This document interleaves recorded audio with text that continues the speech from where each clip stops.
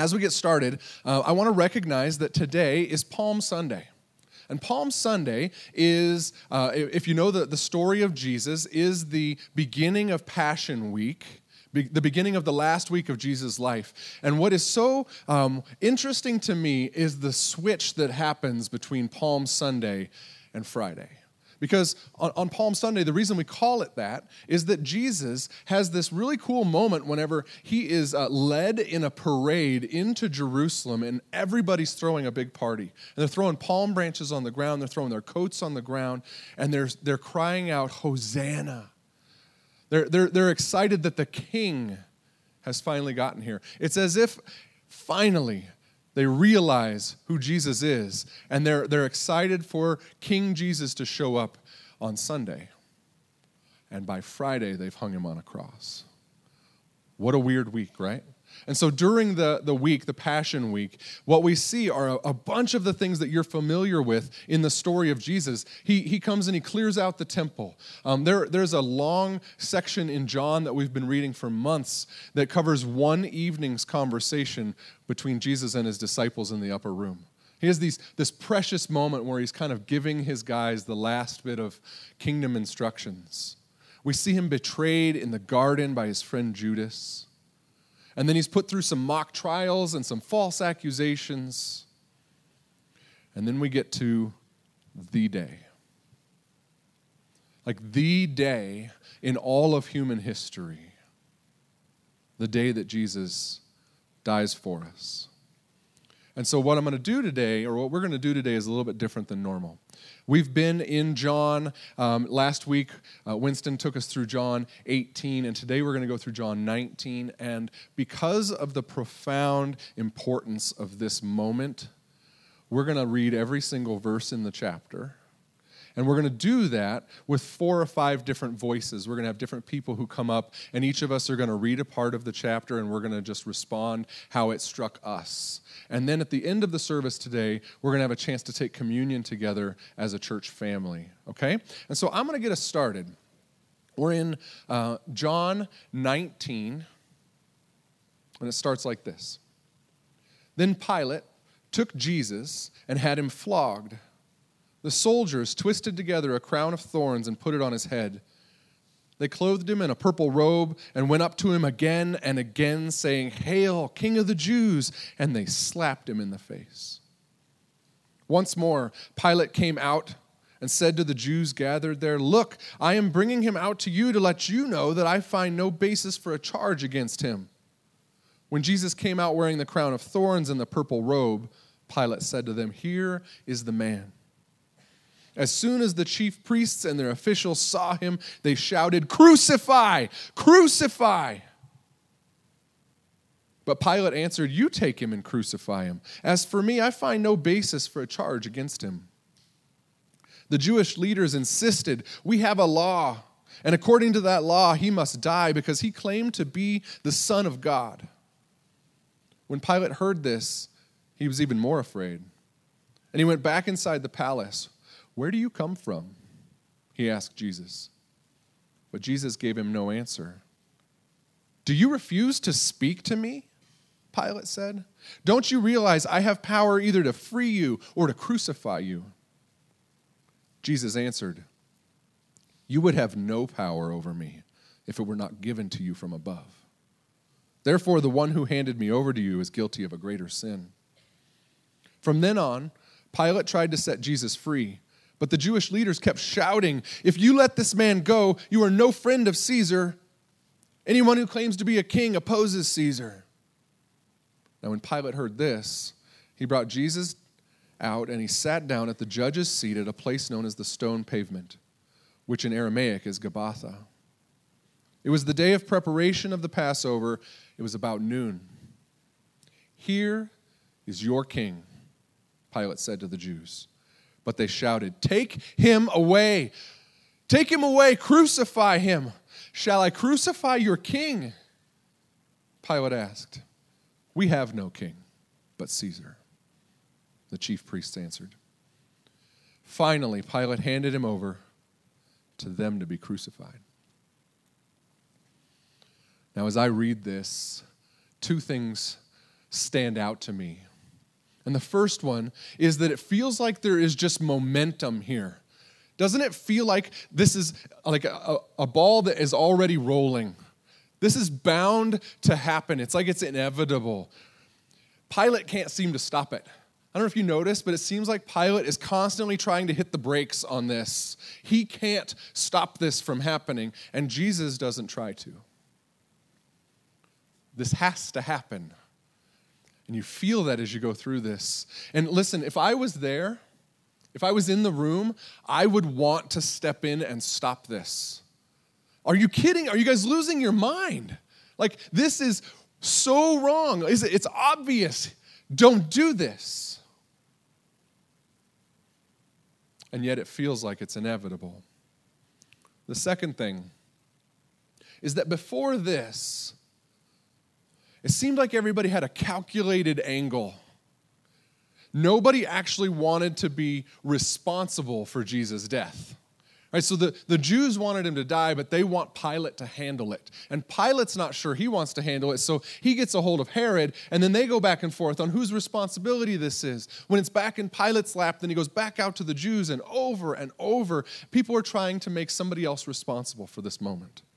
The evil was couched behind mock trials and false accusations.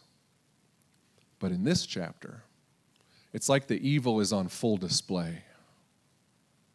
At this point, the blinders are off, right? And so just imagine with me the evil in this chapter. When it says that Pilate had him flogged, what that means is that Jesus was whipped, but that the whip had pieces of bone and glass tied in the leather, so that every time it struck him, it was intended to take flesh back. And they would have whipped him 39 times, because 40 was a death sentence. And so 39 times they reach out with that whip and they come back with Jesus' flesh.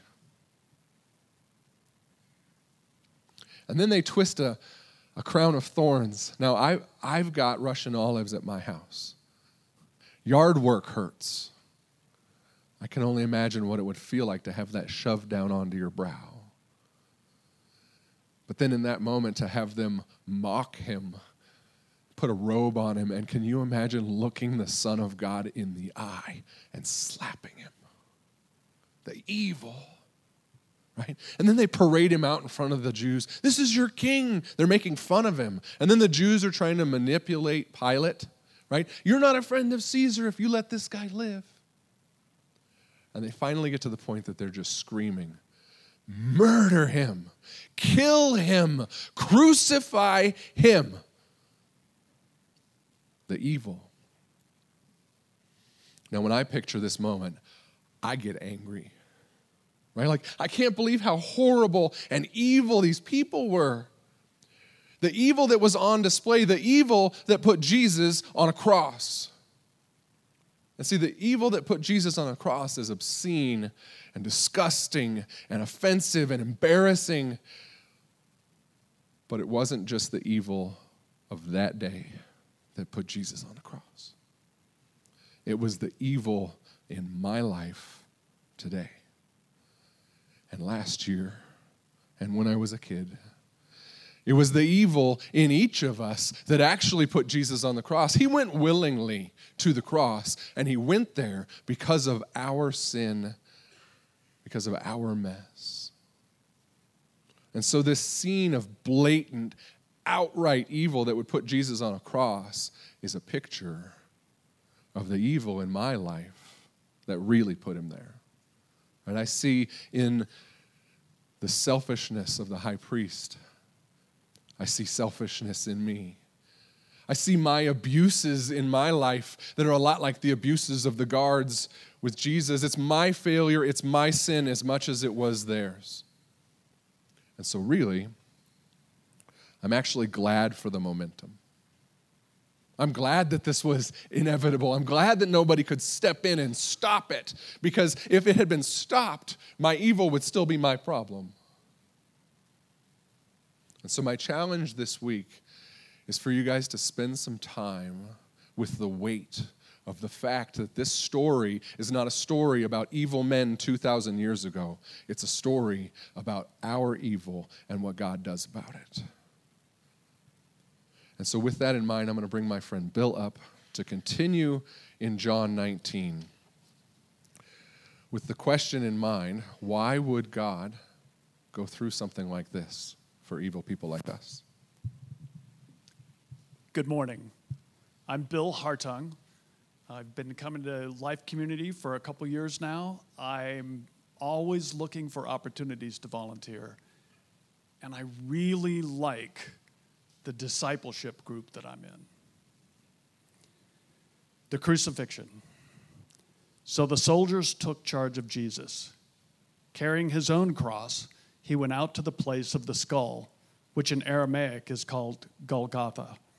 Here they crucified him, and with him 2 others, one on each side, and Jesus in the middle. Pilate had a notice prepared and fastened it to the cross. It read, "Jesus of Nazareth, King of the Jews." Many of the Jews read this sign, for the place where Jesus was crucified was near the city, and the sign was written in Aramaic, Latin, and Greek. The chief priests of the Jews protested to Pilate, "Do not write the King of the Jews, but that this man claimed to be the King of the Jews." Pilate answered, "What I have written, I have written." When the soldiers crucified Jesus, they took his clothes, dividing them into 4 shares, one for each of them, with their undergarment remaining. This garment was seamless and woven in one piece from top to bottom. "Let's not tear it," they said to one another. "Let's decide by lot who gets it." This happened that the scripture might be fulfilled, which said, "They divided my garments among them and cast lots for my clothing." So this is what the soldiers did. Near the cross of Jesus stood his mother's sister, Mary, the wife of Clopas, and Mary Magdalene. When Jesus saw his mother there and the disciple whom he loved standing nearby, he said to his mother, "Dear woman, here is your son." And to the disciple, "Here is your mother." From that time on, this disciple took her into his home. As a kid, I could not understand why we referred to this as Good Friday. Here is an innocent man who is healing the sick, cleansing the leper, trying to introduce people to the kingdom of God, and the religious leaders of the day have him killed. I could not see what was good about that. As I got a little bit older, people tried to explain to me, well, Christ took on the sin of all mankind, and he took our punishment. And that makes the difference between us being able to go to heaven or going to hell. But that didn't make a lot of sense either. I mean, I hadn't done anything really bad. Why would I need to be punished? After all, how much trouble can a 12-year-old cause? In my early 20s, I accepted Christ. Christ had pursued me long and hard, and I eventually yielded to his call. I was taught, if you believe that Jesus is the Son of God and you confess that with your mouth and that you're baptized, you will be saved. I started going to adult Sunday school. I got involved in small groups. I kept hearing that prayer time and reading scripture was really important, but the emphasis seemed to always be on being saved, that we needed to witness to other people so they could be saved. We needed to send missionaries to foreign countries so those people could be saved.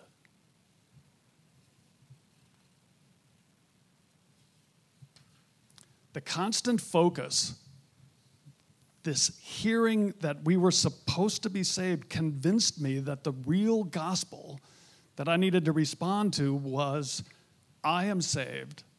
I am not going to be punished for my sin, and someday I'm going to go live with God in heaven.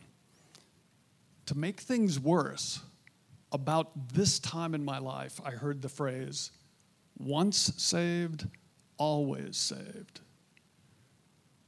With this version of the gospel, I was convinced I had already done everything that God required of me. But again, I struggled to spend time reading Scripture, and I struggled to have a prayer life with Him. Prayer time pretty much revolved around blessing food before I ate it. I knew these things were important, but I just didn't see any payoff in spending time doing this.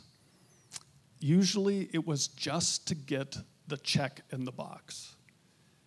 And my guess is there are a lot of you that feel this way. My view of the gospel has recently changed. I have spent a lot of time studying the book of Hebrews. It's an amazing book. It has changed my view of being a Christian. The Holy Spirit has convicted me that I have been missing a really big part of the gospel message. I am now convinced that the God of heaven and earth, the God who created the entire universe, the God who holds all of this together by the word of His power, wants me to have a relationship with Him. Not just a Sunday morning thing, spending time with Him. After all, He did some pretty amazing things to make this possible. You've read about a lot of them. The fact that you can read about them is one of those amazing things. He took over 35 men, covering a span of over 1,000 years. They wrote the story they were inspired to write. And when we put it all together in a book, we get one consistent story about this God we're called to love. If you're my age, you remember watching Charlton Heston part the Red Sea. For the rest of you, I hear The Chosen is pretty compelling. God even changed up the whole order of worship. I mean, we no longer have this tribe of priests that minister to us. We don't sacrifice sheep anymore. God tore the curtain that used to separate man from Him and invites us to come to Him in person.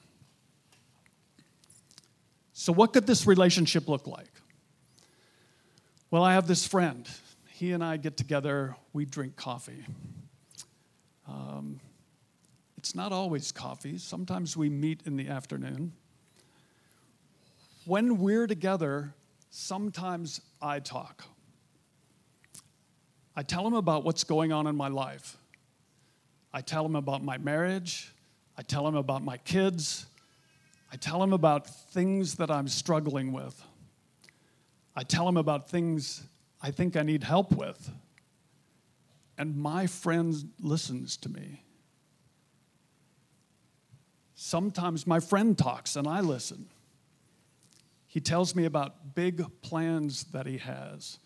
And I wait to see if there's a place in his plan where I might fit in and do work. Because I like working with my friend. He often asks me questions. He helps me work through the problems I'm having. And often he tells me, don't worry, the answer to your problem will come. Sometimes neither of us talk. We just sit there together. We watch the morning sun fill up the world. We enjoy each other's company. And I am refreshed. When our time together is over, we go our separate ways.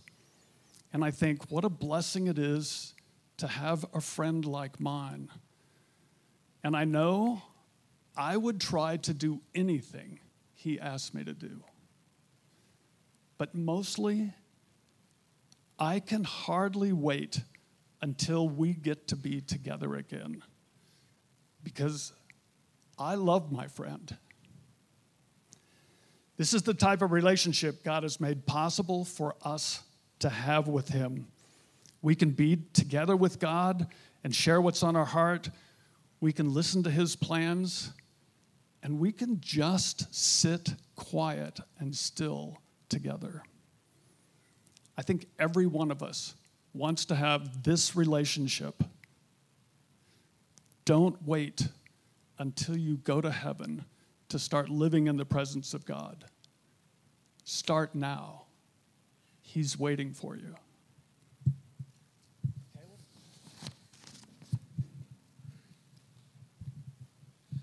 Thanks, Bill.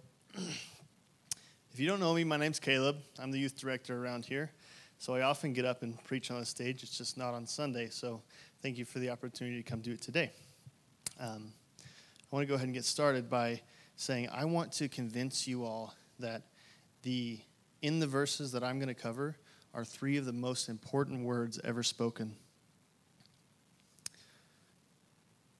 Whenever I started studying these, I thought it was going to be challenging to come up with enough content because I'm only covering 3 of the 42 verses that there are. 3 verses might not seem like a whole lot of content, but it's a lot once you realize what's below the surface here. So let's go ahead and read the first 2. Later, knowing that everything had been finished, and so that Scripture would be fulfilled, Jesus said, "I am thirsty." A jar of wine vinegar was there, so they soaked a sponge in it, put the sponge on a stalk of the hyssop plant, and lifted it to Jesus' lips. So, I just told you all that I wanted to convince you of how important some of these verses were. And then I read that Jesus got a drink of sour wine. So you might be asking, what's the significance of that? And there's actually a whole lot of controversy over what it was that he actually drank in that moment. Some people think that it was a mixture of sour wine, vinegar, and some other things to make it more like a pain reliever, which was a common practice for people who were going to be crucified. They would do that so that they would not be in so much pain.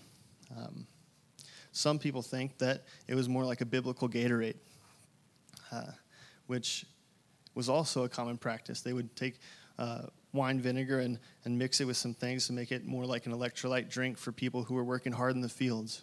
And so some people think that that's what it was. Others think that it was just one more slap to the face of Jesus to give him sour wine while he's hanging on the cross. Here's the thing, though. I'm not here to convince you of any of those. What I am here to try and fill you in on is the real significance of him drinking that. And that is that he was fulfilling prophecy in that moment. It had been prophesied before him in Psalms, and this not only was him just fulfilling one prophecy, but it was the 20th prophecy that he had fulfilled in the last 24 hours. As he was being beaten and mocked, he still took the time to fulfill this so that we would know who he was and that we would be able to have confidence in knowing that he was telling you the truth. Continuing on to verse 30. John 19:30 says, "When he had received the drink, Jesus said, 'It is finished.' With that, he bowed his head and he gave up his spirit."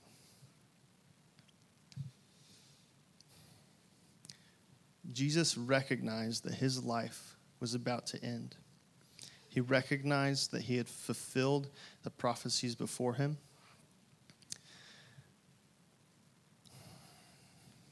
He recognized that he was about to die. At the beginning, when I started, I said I wanted to convince you that 3 of the words in here are the most important words ever spoken. And those words are, "It is finished."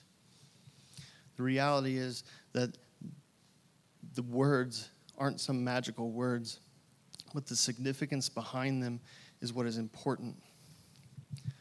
Before we dive into that, though, let's step back for just a second. into the beginning of this book.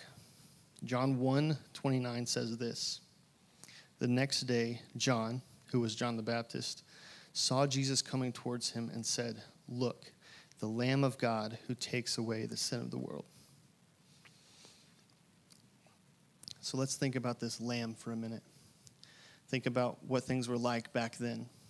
So back then, to atone for people's sins, they had to take this perfect sacrificial lamb or perfect animal from their flock, take it to the temple, and have it sacrificed in their place, have it slaughtered in their place for the sins that they had committed. And in this moment, Jesus was that sacrifice for us. He was the ultimate perfect sacrifice. In this moment, the old covenant was finished and a new covenant began. In this moment, Jesus chose us. Jesus chose me. And I don't know about y'all, but I have done some stupid stuff in my life. And the fact that Jesus looked into the future and saw me, saw everything that I had done against him, and still chose to die for me, that just wrecks me sometimes. But it wasn't just me, it was all of you too. He's seen everything that you've all done, and he still loved you so much that he wanted to do that. Even as he was beaten and bruised and mocked, he recognized that in order for us to have full confidence in who he is and to be able to put our full faith in him, we needed the proof of him fulfilling that prophecy. And so he did it, even though he was hanging there bloody and beaten. This moment is a hinge point in our lives. This moment is everything to us. This moment changed the trajectory of the history of the rest of the world. I said it was a hinge point. We've all seen what a hinge is. We all know what they do. They hang doors up and they open and close them. We often overlook them, though. But this hinge point, Jesus being the hinge in our lives, opened the door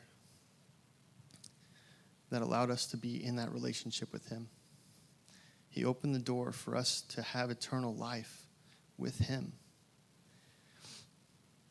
Without this moment, a lot of us would not have had the opportunity, and we would have been eternally separate from him. But because of the fact that Jesus did this, we are no longer seen as sinful, broken people in the eyes of God when we are in relationship with Jesus. We are seen as Jesus was. We are seen as pure and blameless and holy, just like Jesus. So let's thank God for that.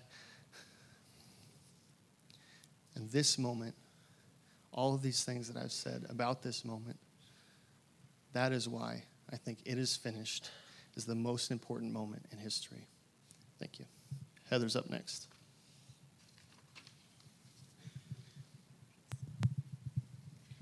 Hi, everybody. My name is Heather Moats, and I am a volunteer youth leader. I'm representing our youth with our really cool shirts that you, I think, can buy because my son bought one, and I am borrowing his.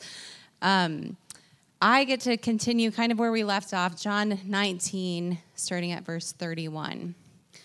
It says, "Now it was the day of preparation, and the next day was to be a special Sabbath.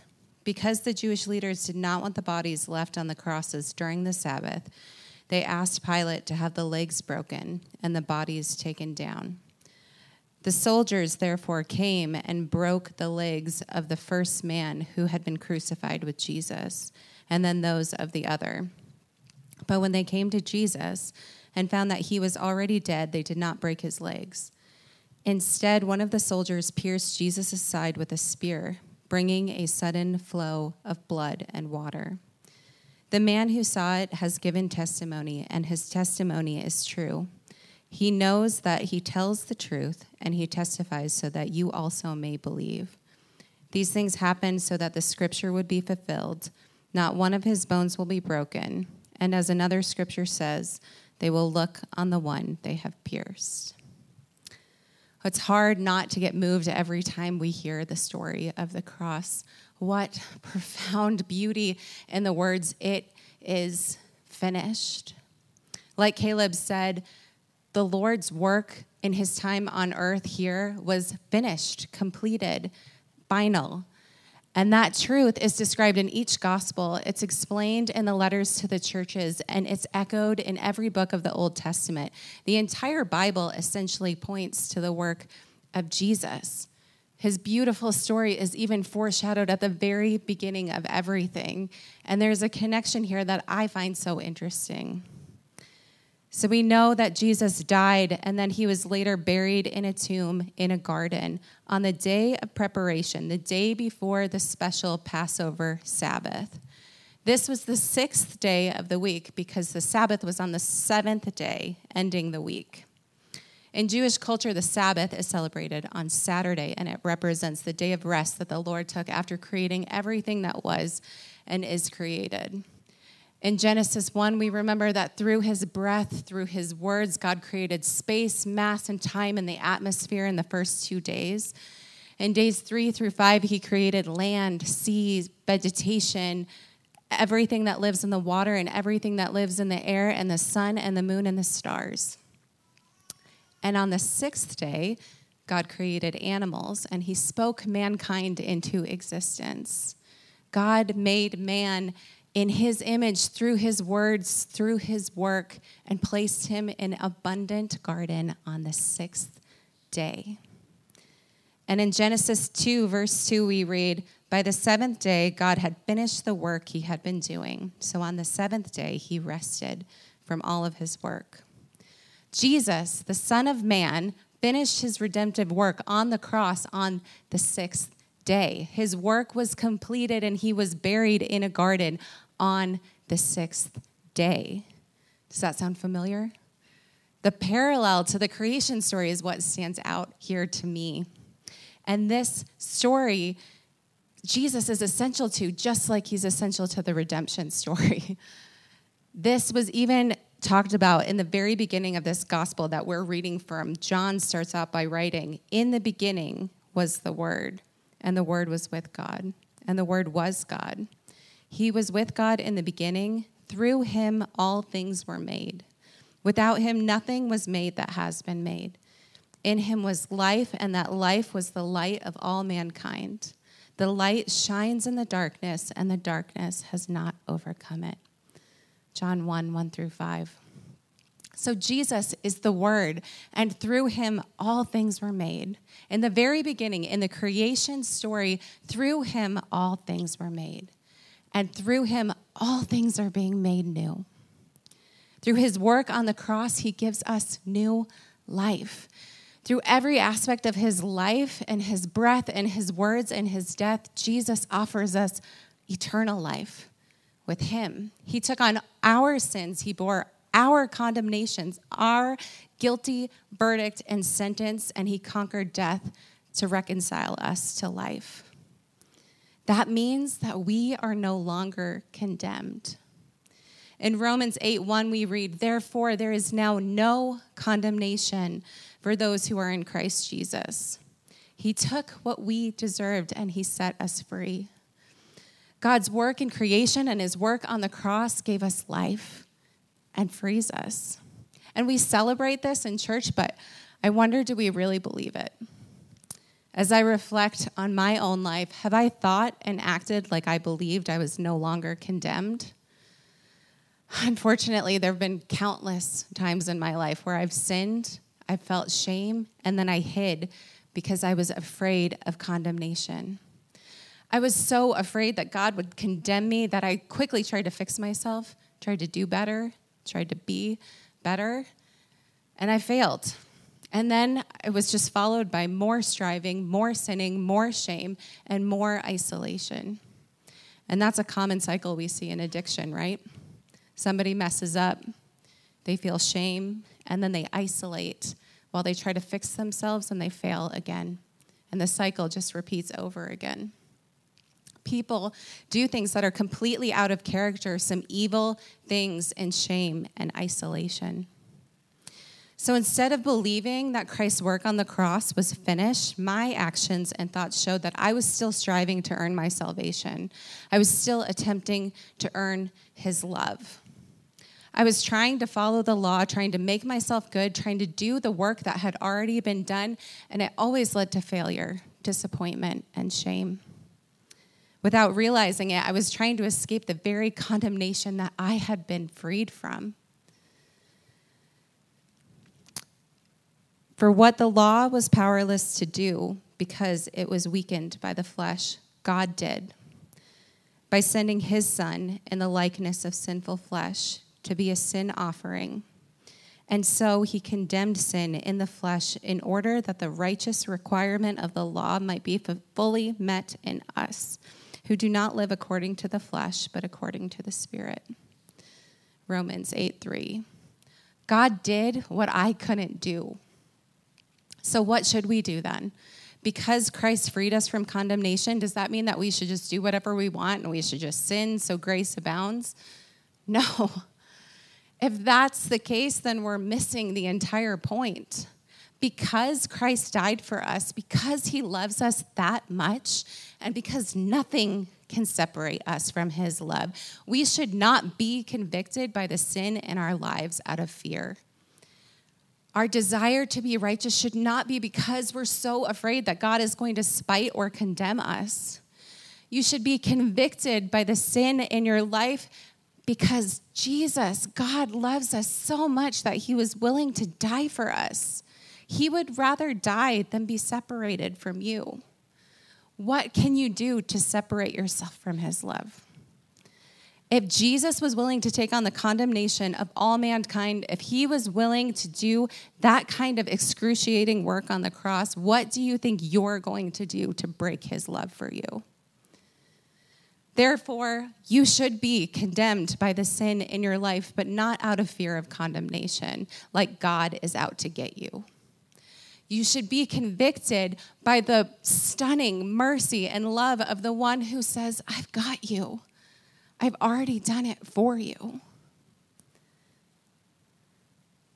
So instead of trying to do the work that has already been done, I am learning what it means to surrender my life to the Holy Spirit, who I walk with out of joy, not fear of condemnation. I'm learning what it means to abide in Christ.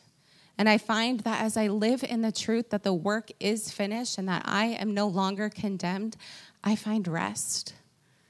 Abiding in Christ feels like peace regardless of the circumstance, like true rest, maybe even resembling the Lord's rest on the seventh day after his work was finished.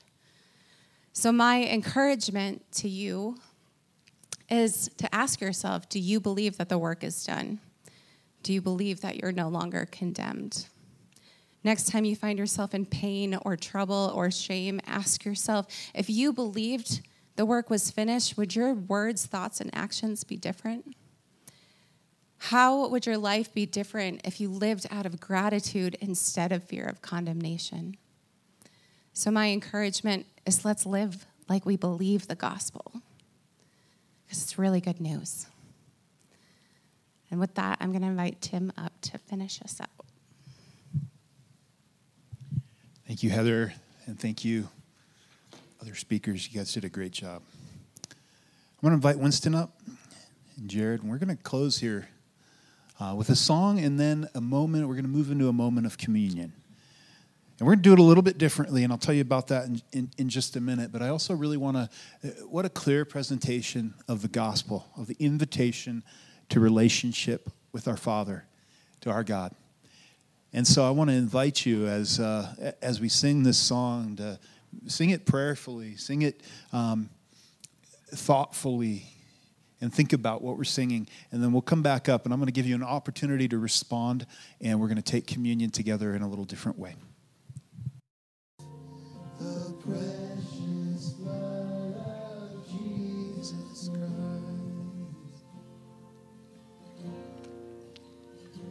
I think the words of that are so fitting.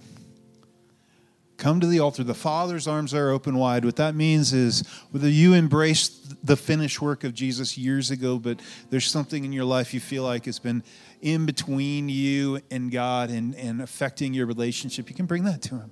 His arms are open wide. Take that to him as we close here.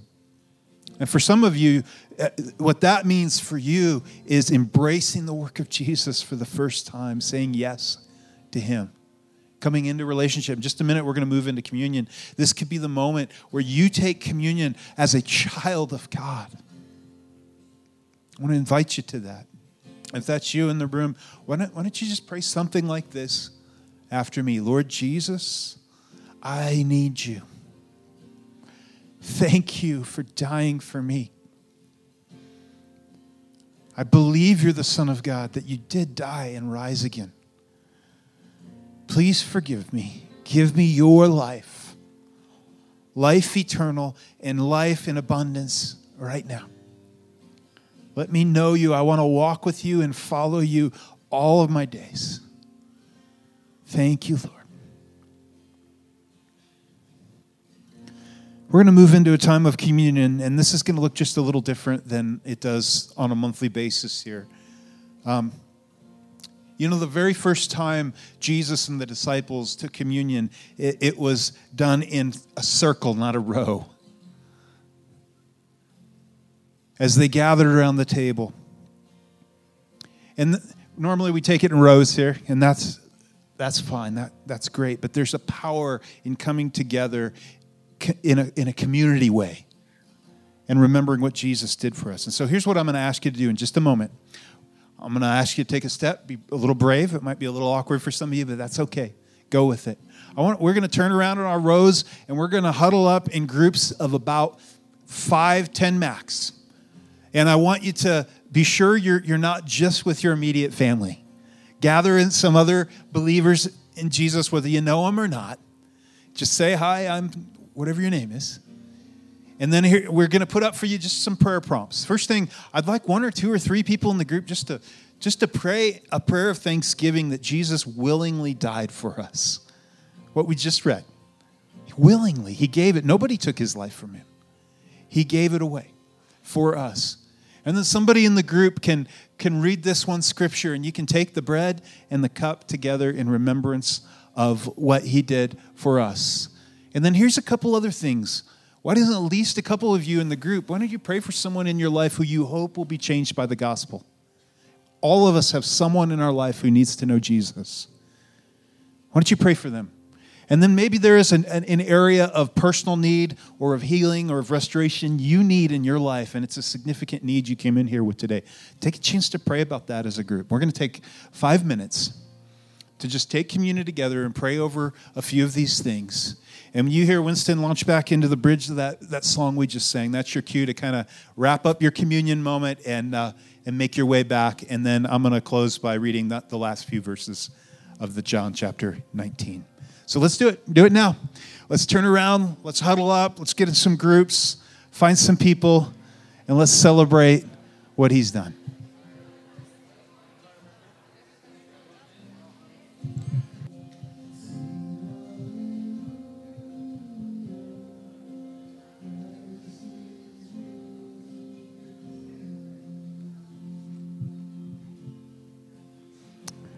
John 19:38 through 42 says, later, Joseph of Arimathea asked Pilate for the body of Jesus. Now Joseph was a disciple of Jesus, but secretly, because he feared the Jewish leaders. With Pilate's permission, he came and took the body away. He was accompanied by Nicodemus, the man who earlier, in John 3, had visited Jesus at night. Nicodemus brought a mixture of myrrh and aloes, about 75 pounds. Taking Jesus' body, the two of them wrapped it with spices and strips of linen. This was in accordance with Jewish burial customs. At the place where Jesus was crucified, there was a garden.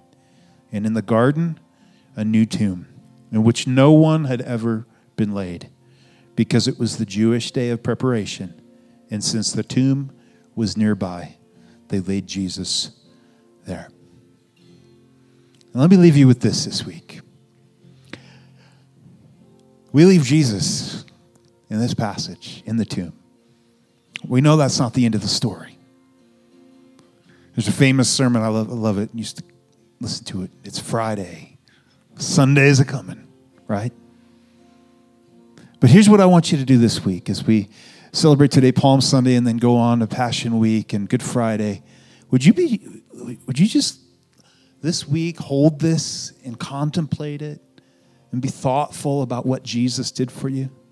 And just live this week in an attitude of thankfulness for salvation, for life, for relationship with Him, that He made the way for you. And next week, we have 4 service times.